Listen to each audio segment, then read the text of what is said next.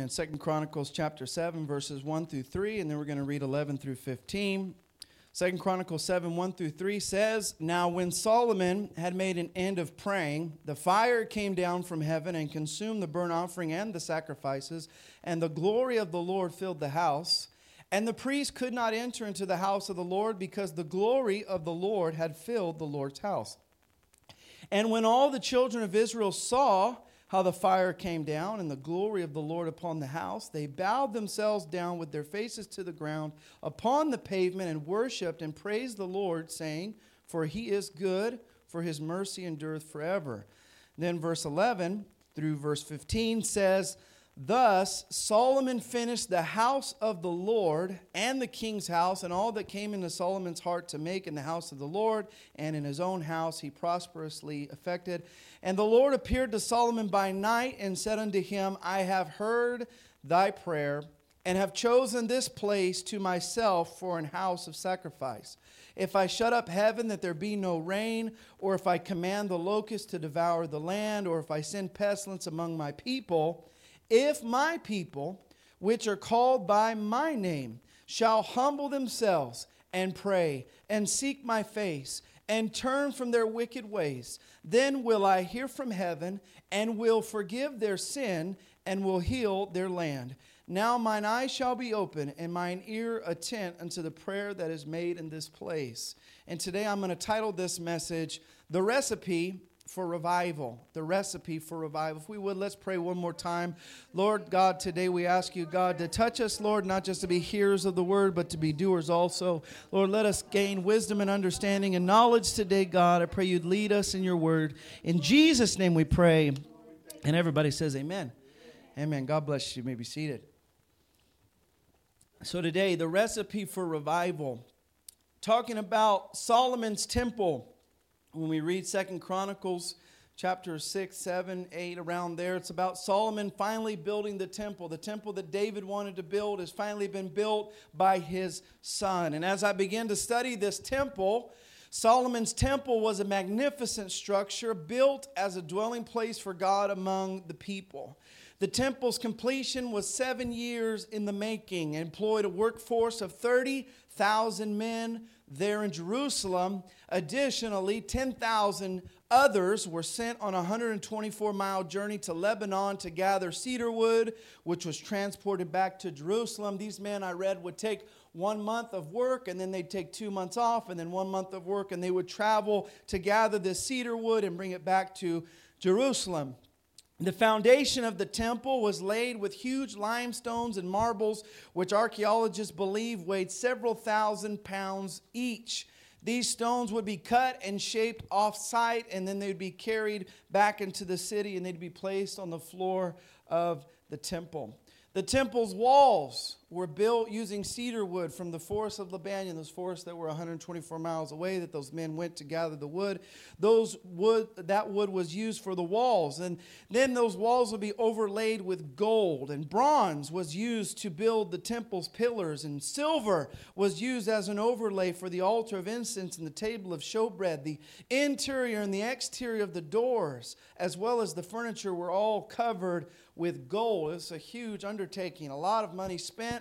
Scholars today estimate that the temple's cost could range anywhere from $500 million in today's currency to several $1 billion, just depending on the cost of materials and labor. It was a big project. They basically were building their church. They were building their house where they wanted God to come and visit them. They were building a place where God would come and speak to them. God would hear their prayers. God would hear their petitions. They would be an atonement for their sins at the house of the Lord. They came to that place in connection to God. And after this 7-year project was over, we read when the temple was completed, it said that the glory of the Lord filled the house. Fire fell from heaven and consumed the burnt offerings and sacrifices, and the glory filled the house. The priest couldn't even enter into the house of the Lord because the glory had filled the Lord's house. God showed up when they offered that offering. And then after this, we find in our next reading of 2 Chronicles 7, 11 through 15, that Solomon is having a conversation with the Lord. The Lord shows up and he tells him, I have heard your prayers. I have chosen this place for myself for an house of sacrifice. And then verse 14, he tells them this: if my people, which are called by my name, shall humble themselves and pray, and seek my face, and turn from their wicked ways, then will I hear from heaven, and will forgive their sin, and will heal their land. I don't know about you, but I want the Lord to heal my land. I want the Lord to hear from heaven. I want the Lord to forgive my sins. I want the Lord to be in my life. Today really talking about revival. I don't just think of revival as well. The church is going to grow. I've seen churches that grow, but I don't know if it was revival or not because of the people and the way they were living. And, there's mega churches that have the craziest things we hear about in the news. I heard of one mega church where they went to the bathroom and opened up the wall. There was like $40,000 cash in the bathroom wall. Yeah, and I'm thinking to myself, what's going on? On the outside, they've got 10,000 people on this and 20,000 people on this. And you would think that would be revival. But what I'm realizing is revival is when I draw a circle around myself and I say, God, let there be change right here in this circle. God, let me draw a circle around myself and say, God, let there be a new heart in this body. Let there be a new mind. Let there be a new beginning in me. Revival is more than just what happens at the church or how many people show up or don't show up. But revival is what's going on within my own life? What's going in to my heart? What's going into my mind? What am I doing with my time on earth? That is revival. Revival is personal today. Yes. I don't want to say, well, revival is when this person gets right with God, or revival is when that person gets right with God. God, let it start with me. Because if not, I'll come to church and I'll say, oh, that's good for them. Oh, that's good for them. Oh, yeah. Hey, you ever seen somebody tap somebody on the shoulder? Hey, you heard that? You heard that? Lean over and elbow somebody. Hey, that was for you. No, God, let me come to the house of God with a mirror looking at myself and say, God, if there's anything in me that's not of you, God, if there's anything in me that needs molding, if there's anything in me that needs shaping, let it start in me. Before I look at everybody else, God, let it start in me. And God, as He looks at them, He says, everything you've done is great. You've built the house as it needed to be built. You've done everything. You've spent all this money. You've employed all these men. There's so much that has gone into this. You've built the physical structure. But now let me tell you about the spiritual aspect of this. He said that if they wanted Him to hear from heaven, if they wanted them to forgive their sins, if they wanted Him to heal their lands, there were some things that they needed to do as well. God is a God of relationship. God is not just a God that just serves us and takes care of us and waits on our every whim and desire, but He's a God that wants us also to give back to Him. He's a God that wants us to live for Him, not just saying, God, give me this, and God, give me that, and God, I deserve this, and God, I deserve that, but God, let me give to you, and God, let me serve you, and God, let me do what I can for you. So we're going to go through that a little bit today, and it won't be very long, very simple. The first thing He told them they needed to do was they needed to humble themselves. Amen. In today's world, we could use humility.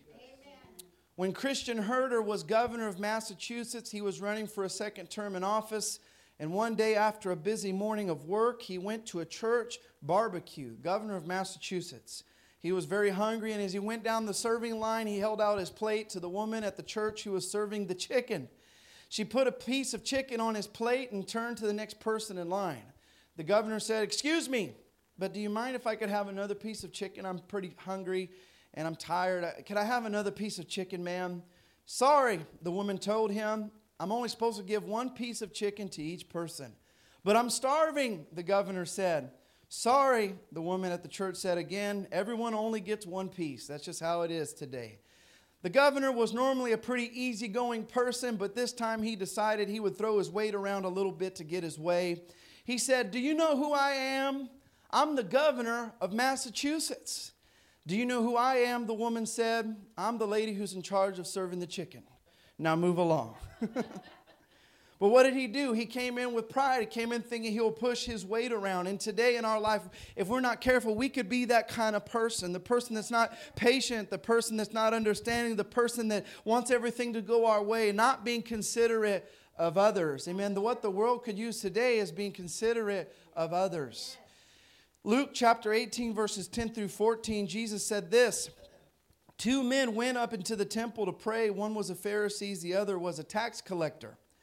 The Pharisee, standing by himself, prayed and said, 'God, I thank you that I'm not like other men, extortioners, unjust, adulterers, even like this tax collector. I fast twice a week. I give tithes of all that I get. But the tax collector, standing afar off, would not even lift up his eyes to heaven, but beat his breast, saying, God, be merciful to me, a sinner. I tell you, this man went down to his house justified rather than the other. For everyone who exalts himself shall be humbled, and the one who humbles himself shall be exalted. This parable is known as the parable of the publican and the tax collector. And this man who was a tax collector, they were hated. Okay, tax collectors were very, very hated because they were working against their own people. So the Roman government would set up their provinces, and then they would need to collect money from everybody. So what they would do is they would hire local people. So you can imagine it would be like if Bakersfield got taken over by, let's say, Japan, and Japan came over and took over Bakersfield and said, we're going to tax you guys. And then people from Bakersfield sign up to collect all the taxes from everybody. And now we're dealing with our own brother who's taking our taxes and giving them to Japan. Basically, that's what's happening here, is that these Jews have signed up to be tax collectors and take money from the other Jews to give to Rome. So they consider them a thief. They consider them a traitor. As you do research, they said there was a lot of crookedness and a lot of lying, and some of them would take so much money for themselves and then give so much. It was just a bad deal, and they were hated. They were hated by others. And Jesus tells this story that as two men went to the temple, one was a Pharisee who was a priest, who was a religious man, and the other was one of these hated tax collectors. And this religious man said, I'm fasting twice a week. I'm giving tithes of all that I have.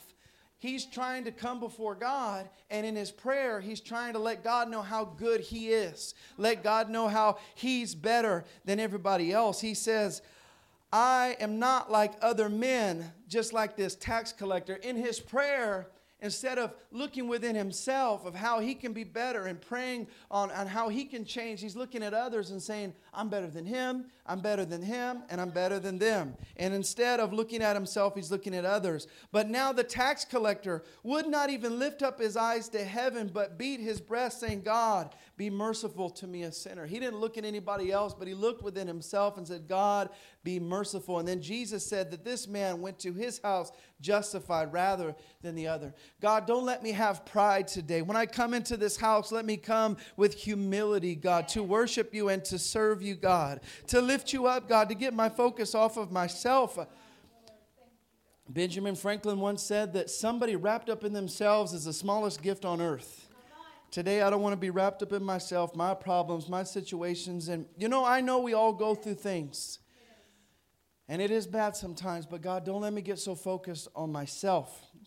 That's one thing about complaining, and I thought of this last year. It came to me in a message, was that complaining really is pride. And let me tell you why. Because really today, I don't deserve anything from God.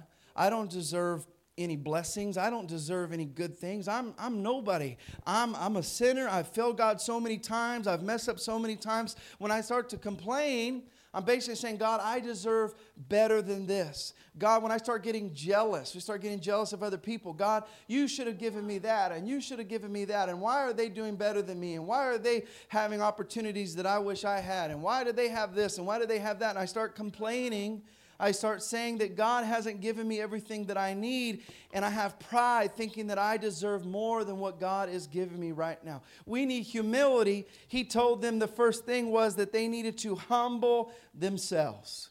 1 Peter 5:5-6, it says, likewise, you younger, submit yourselves to the elder. Yea, all of you be subject one to another, and be clothed with humility. For God resists the proud, but he gives grace to the humble. Humble yourselves, therefore, under the mighty hand of God, that he may exalt you in due time. Proverbs 29:23 says, a man's pride shall bring him low, but honor shall uphold the humble in spirit. Proverbs 16:18-19, maybe the most popular Bible verse about pride, says, pride goes before destruction, and a haughty spirit before a fall. It's better to be of lowly spirit with the poor than divide the spoil with the proud. Pride today. Pride will lead people to do crazy. Pride will make you think you're smarter. Pride will make you think you're better. And what you'll end up doing is setting yourself up for failure because you're not considering things, because you think, I know better. I'm better. Today we need to humble ourselves before the Lord. The next thing he told them they needed to do was they needed to pray and they needed to seek his face. Luke 18, 1 through 8, he told them a parable that they ought always to pray and not to lose heart. He said, in a certain city, there was a judge who neither feared God nor respected man. And there was a widow in that city who kept coming to him and saying, give me justice against my adversary. For a while he refused, but afterward he said to himself, though I neither fear God nor respect man, yet because this widow keeps bothering me, I give her justice so that she will not beat me down by her continual coming. And the Lord said, hear what the unrighteous judge says. And will not God give justice to his elect who cry to him day and night? Will he delay long over them? I tell you, he will give justice to them speedily. Nevertheless, when the Son of Man comes, will he find faith on the earth? This is a parable of the persistent woman, this widow that had lost everything, and she's going to the judge, asking him to give her justice according to her adversary. She's got a case she's trying to plead with the judge, and he says that she just keeps coming back to him again and again and again. She won't leave him alone. She won't let it go. She won't drop it. She won't take a few weeks off. She just keeps coming back to him day after day after day. My job, I could show you my phone. My job is a sales manager at my company, and there's some people we want to do business with, and they're ignoring me. And I will just keep sending them emails. And next Friday, I already know I'm going to send them another email. And sometimes when they ignore me, that gets me more motivated to send them another email. Because I'm saying, well, if they're not responding, I really don't have anything to lose. I'll just keep following up with them. And I've seen a few times where I followed up with somebody for 8 or 9 weeks in a row. And then finally I get a response. Okay, let's meet. Okay. And then when I meet them, they say, well, you just kept messaging me. You just kept bothering me. You wouldn't leave me alone about it. So I thought, he must have something that he really wants to tell me. He must have something really important if he just keeps persisting this way. And in this story, Jesus tells a story of a woman who kept persisting that way with a judge because she needed justice. She needed something from the judge. And he tells them this. He says, if this unrighteous judge is willing to answer this woman because of her persistence, basically, how much more do you think that God, with his own children, are going to answer the prayers of those that keep coming back to him? This week, I may say, God, I really need you to open this door. And next week, I don't see it happen. I come back to God again. God, I really need you to open this door. And God, I really need you to open this door in my life. God, I really need you to change this. I really need this to work out. God, I really need a healing in my body. I really need a healing in my mind. I really need you to work in my family. I really need you to work on my behalf. And you don't think that God, as our Father who loves us, is going to answer our prayers. He's going to make a way for us where there seems to be no way. If an unrighteous judge says, this woman has gotten on my last nerve, I'm about to block her, and then she gets another number and calls me from another number, and then I lock the front door and she comes around the back and I tell her I'm not here, and then she finds out that I am, and she's peeking through windows. She won't leave me alone. She's stalking me for an answer. If that unrighteous judge says, you know what, because of her persistence, I'm going to answer her request, how much more will our righteous God who loves us, he calls us by name, he's going to answer our prayers. Matthew 7:7, ask and it shall be given to you. Seek and you will find. Knock and it shall be open unto you. For everyone who asks receives, and the one that seeks finds, and the ones that knocks it shall be opened. Today, if I ask today and I seek today and I knock today and it doesn't happen, I'm going to come back and I'm going to ask again. I'm going to seek again. I'm going to knock again, because I have some things in my life that I want God to do. I'm not going to give up because I know God's timing and I know God's purpose is greater. I'm just going to keep coming back and say, God, if it's in your will, if it's in your timing, I'm just going to keep coming back to the Lord with my prayers, because he knows what we have need of. Amen. Let's come before him with boldness today. Talking about sickness today. I didn't have this in mind because of everybody being sick today, but it fits. James 5:14-15 says, is there any sick among you? Let him call for the elders of the church and let them pray over him, anointing him with oil in the name of the Lord. And the prayer of faith shall save the sick, and the Lord shall raise him up. And if he has committed sins, they shall be forgiven him. Today, I believe in healing. I believe that God can step into a sick body and turn it around. I believe that God can rebuke pain in our back and nerve damage. I believe that God can reverse the effects of diabetes. I believe that God can reverse the effects of drug addiction and people that feel burnout on drugs. God can heal and God can save. God can deliver. But we've got to pray. We've got to pray. We've got to pray. He said, if my people, which are called by my name, shall humble themselves and pray and seek my face. Today, I wonder just for a few moments if we can begin to just lift up the name of Jesus and call upon him for those that are sick, for those that need a touch of God in their life, for our families, for our friends, for ourselves, from our circumstance. Today, there's power in our prayers. We're not just praying to a God that's disconnected, but we're praying to a God that walks beside us all the time. He'll never leave us. He'll never forsake us. The prayer of faith shall save the sick. God, I'm not just praying, but I'm praying in faith. I'm not just praying like nothing's going to happen, but I'm praying expecting something to happen because you are greater than my circumstance. You have all power in heaven and earth, and those who ask will receive, and those who seek will find, and those that knock it will be open. Today, God, I come before you believing in faith. If my people, which are called by my name, shall humble themselves and pray and seek my face.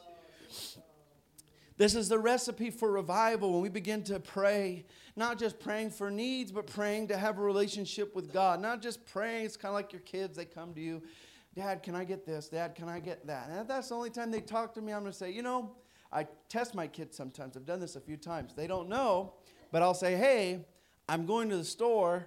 Do you want to go?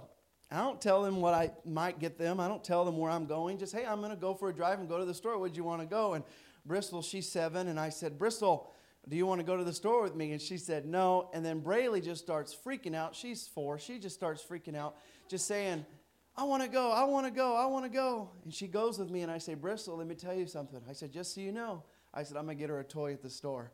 And she said, you didn't tell me there was a toy. And she started crying. You should have told me there was a toy. I would have went. I said, well, that's the point. Do you want to just go with me just to go with me, or it's just because you want to get something from me? I said, there you can learn. I said, because I just want to spend time with you and maybe go through a drive-through, get you an ice cream cone, and just have that time with my kids. But she didn't understand that because she didn't think there was anything to gain.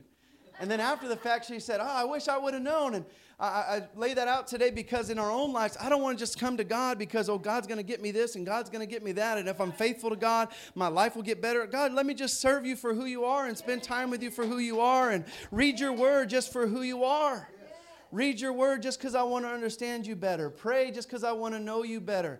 Try to serve you just so I can be closer to you. Not saying, God, well, I'll try it, for 90 days, and if I don't do it, I'll get my money back. If I don't get a blessing, or, I'm trying God out like a trial, and if it doesn't work out, I'll cancel my subscription because I need to receive something if I'm going to serve God. But God, even if I don't receive anything, I still want to live for you. I want to serve you because living for God is better than living any other life, and being his son and being his daughter is all that matters to me, because I know on the flip side of that, when I do serve him and when I do worship him, there are going to be blessings in my life. And the goodness of God is going to be upon my life. And I'm not going to struggle. And I'm not going to go through the valley of the shadow of death by myself. But he's going to be with me. And his rod and his staff, they're going to comfort me. I might go through some battles and I might go through some storms, but I'll never go through them alone because I'm walking with God. If my people, which are called by my name, shall humble themselves and pray and seek my face. And then lastly, and turn from their wicked ways. 2 Kings chapter 20, verses 1 through 6 is the story of Hezekiah. Hezekiah was a wicked king. Verses 1 through 6, it says, in those days Hezekiah became sick and was at the point of death. And Isaiah the prophet, the son of Amos, came to him and said, thus saith the Lord, set your house in order, for you shall die and you shall not recover. This was the curse and the judgment of God. Then Hezekiah turned his face to the wall and prayed, saying, now, O Lord, please remember how I have walked before you in faithfulness and with a whole heart, and have done what is good in your sight. And Hezekiah wept bitterly. And before Isaiah had gone out of the middle court, the word of the Lord came to him, turn back and say to Hezekiah, the leader of my people, thus saith the Lord, the God of David your father, I have heard your prayer. I have seen your tears. Behold, I will heal you, and on the third day you shall go up to the house of the Lord, and I will add 15 years to your life. And I will deliver you and this city out of the hand of the king of Assyria, and I will defend this city for my own sake and for my servant David's sake. Hezekiah was a wicked king. Hezekiah didn't think about the Lord. He wasn't worried about God. But then when he got sick, when he got to the point of death, the prophet came and told him, you are going to die. Set your house in order. Get your inheritance figured out. Get your will figured out, because you will not recover. And he knew it was the end of the road. And instead of just giving up, he says he turned towards the wall and he began to pray and he began to weep bitterly. Just like in 2 Chronicles 7:14, he turned from his wicked ways and he repented before the Lord. And after the Lord had spoken to the prophet and said, go tell that man that he's going to die and he's not going to recover. After that, when he begins to pray and repent and weep before the Lord, God speaks to Isaiah a second time and says, turn back and tell Hezekiah, I have heard your prayer. I have seen your tears. I will heal you, and I will add 15 years to your life. When we begin to turn back to the ways of God, God will turn the situation around. God will set things in a new order. God will give us a new beginning. He's faithful and He's merciful. His mercy endures to all generations. Today, He's a God of second chances. He's a God that if you fail, you can get back up and try again. He's a God that if you don't get it right, He'll help you the next time. Brother Terry was the founding pastor of First Pentecostal Church in Bakersfield in 1943. He came from West Texas and started the church. It was just a little farm town community, a bunch of ranchers from the Midwest. And when he came, he had a dream one night. And he had a dream about heaven. And he said he got to heaven and heaven was empty. Nobody was in heaven at all. And he looked around and he seen the streets of gold. He saw the mansions. He saw the walls of jasper. He saw all the pearly gates. He saw it all. And heaven was empty. And he asked an angel, he said, why is heaven empty? And the angel told him, this is what heaven would look like if it wasn't for second chances. Amen. Today I'm thankful for second chances, and I'm thankful for third chances and fourth chances and fifth chances. Heaven's not going to be an empty place, but heaven's going to be full of the redeemed of the Lord that fell, but they got right back up, that maybe didn't get it all right the first time, but they kept walking with the Lord and doing their best, and God led them, and God was their guide, and God helped them. Just like Hezekiah, it was the end of the road and he was set to die, but he said, I've heard your prayers and I've seen your tears. I'm going to heal you and I'm going to add 15 years to your life. Today I want you to know, if you turn from your wicked ways, God will add years to your life. God will restore the years that the locust has eaten. You can get your life back. You can get your family back. You can get your peace back. You can get your hope back. You can get joy. He will restore. He said He'll give you beauty for ashes. He'll give you the oil of joy for mourning. He'll give you the garment of praise for the spirit of heaviness. You may be going through a time right now and you feel like you can't get back on your feet and you can never live for God. But He says, if you'll pray, if you'll turn from your wicked ways, then will I hear from heaven. Then will I forgive your sins. Then will I heal your land. I'm talking about the recipe for revival in our life. If I want God to revive me, what does it mean to be revived? It means when that line in the hospital goes to flat nothing and they begin to rub those little defibrillators together and try to shock you back to life, and they do it a few times, and then finally they see a bump in the line and another bump in the line, and you've been revived. I want to tell you today, you may be dead in your spirit. You may not have a prayer life. You may not have a walk with God. You may be flatlined spiritually, but God will begin to rub those little spiritual defibrillators on you and begin to revive you back to life. If you'll begin to humble yourself, if you'll turn from your wicked ways, if you'll pray, and if you'll seek His face. Amen. Isaiah 55, 6-7, as we all stand, says this, seek ye the Lord while He may be found. Call ye upon Him while He is near. Let the wicked forsake his way, and the unrighteous man his thoughts, and let him return to the Lord, and He will have mercy upon him, and to our God, for He will abundantly pardon. He said, if my people, which are called by my name, Sometimes we're waiting on God to move and waiting on God to answer our prayers. But maybe today, God is waiting on us. God is waiting on us to humble ourselves. God is waiting for us to pray and to seek His face. God is waiting for us to turn from our wicked ways. Amen. I don't know about you, but today this message is for me. God, I want more of you in my life. God, I want revival in my life. I want to know you. I want to know your peace. I want to be full of the Holy Ghost. God, I want to be full of your presence, Lord. I want to have your joy. I want to have your peace. I want to have your many blessings in my life. Today, I want you to know if you turn back to God, amen, He's ready to receive you. He's ready to restore you. There's no such thing as a life that God is not reaching for, a soul that God doesn't want to save. God wants to save. God wants to restore. God wants to heal today. Amen. Because of the blood of Jesus Christ that was shed on Calvary. We're talking about the Old Testament today. We're talking about people that didn't even really know everything that was going to happen and didn't even know who Jesus Christ was or who He would be. But today, amen, we're not living in the shadows of the Old Testament. We don't know it. We're in the fullness of God. Amen. Today, they came to church once a year and had to give an animal and its blood would be shed for a sacrifice. Jesus Christ shed His blood for our sacrifice today. And on the cross, amen, we have new beginnings and we have new life today. Amen. We can pray and ask God to help us and He'll be with us. He died for us on Calvary. He paid the price for our salvation. Amen. Let's worship the Lord today.